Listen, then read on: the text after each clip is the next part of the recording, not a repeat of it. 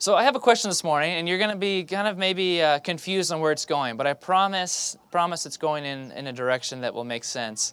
But the question I want you to think quietly and reflectively at your seat, or as you're sitting on the ground, is, what does the American flag represent? What does the American flag represent? Just think maybe at your seat for a second. What is the American flag? This is the country you live in, so it could be similar to other countries as well, but what does the flag represent? I've been thinking this week, in many ways, the flag represents three things. It represents a sign, a symbol, and a sacrament. Let me explain. The American flag is a sign. A sign is an outward marker of an identity of some sorts. It marks and sets aside a specific people or thing for a specific purpose. This is why when Americans landed on the moon, we put up the American flag to represent that we had accomplished this great feat. It was a marker, an outward marker of an identity. It's also a symbol. It's a symbol for a variety of different things, maybe of freedom or democracy. It represents the country's history in many ways. This is why during 9/11, if you remember that famous picture where the firefighters put up the flag in the midst of the rubble, signifying that terrorism wouldn't have the final word, that the freedom and democracy would reign. And then lastly, I think the flag is a sacrament. Don't get afraid of that word. Sacrament has kind of two meanings. One, it's some form of a ritual where you take an oath of office. There's the Latin word sacramentum, which means that you take an oath as you're being sworn into, like for military service, that you're going to protect the country. Or in ancient biblical times, it'd be like swearing an oath to Caesar.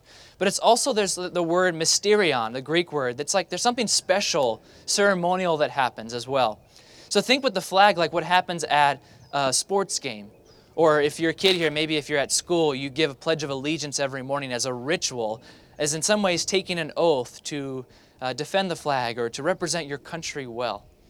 There's also something really special, like if you're part of a military ceremony where somebody's sworn in, or sadly when a veteran loses their life and the flag is put over the casket, there's something somber and special and ceremonial about that process as well.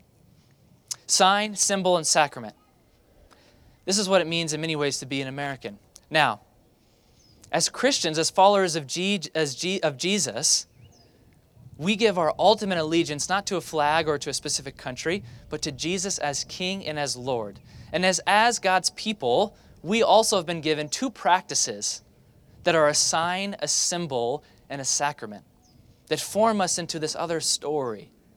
Much like the American flag forms us in our American identity. These symbols, these practices the church have done for thousands of years, form us and give our allegiance to Jesus as Lord and as King. The two practices are baptism and communion. And for the next couple of weeks, as we've done other months throughout this year, we're going to focus on particularly baptism as a sign, symbol, and a sacrament that forms us in our identity as God's people. And so for the next couple of weeks, that's what we're going to be doing. I'm going to intro a conversation today about baptism and communion, but then we're going to carry it on forward for the next couple of weeks as part of our service. So, baptism, communion, how are they a sign, a symbol, and a sacrament? So think of the picture of a sign. It's an outward marker. With baptism, it says in Colossians 2, much like circumcision, it's an outward marker of God's people and their identity. Also with communion, as we take this meal every week, which we'll do at the end of the service, it's an outward marker that in many ways the table represented who's in and who's out. That who had fellowship at the table had some sort of status. It was a marker of some sorts. Now, it's also a symbol.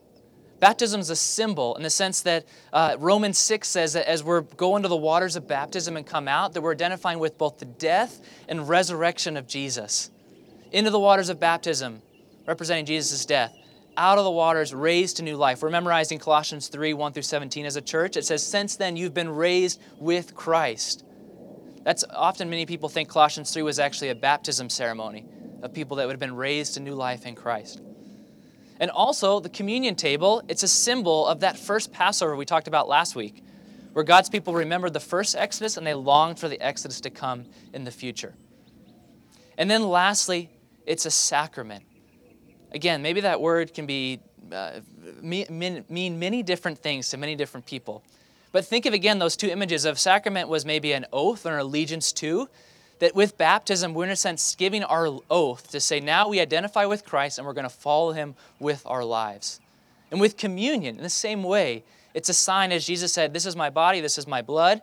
Do this every time you gather to nourish you along the way in your new identity, as a ritual, as a sacrament. And there's something really special that happens with this sacrament. This ceremony isn't just an ordinary meal in many ways. There's something significant, much like if you were to go to a ceremony where somebody is sworn into duty or service. There's a gravity to the moment that Jesus interacts with us in a really cool way as we both participate in baptism and with communion. Sign, symbol, and sacrament. N.T. Wright has this amazing quote, let me make sure I get it right, of how communion and baptism go together. He says, baptism is the way into the family, and the Eucharist, or another word would be communion, is the family meal. And so here's what I want you to do just for a moment. I want you to turn to the people around you, and I want you to ask a simple question. And maybe this isn't really a question to ask, maybe it's more just telling a story. But if you've been baptized, I'd love for you to turn to somebody around you and just share what that experience was like, if you remember it. Can we do that just for a moment? If you haven't been baptized, that's totally fine. But I want you to try to remember back to your baptism. If you've identified with the death and resurrection of Jesus, like what was that like for you? What was that experience? Turn to the person next to you, and then I'll transition us into the sermon. We have a special guest preacher this morning that's going to be teaching us. Ready, set, go.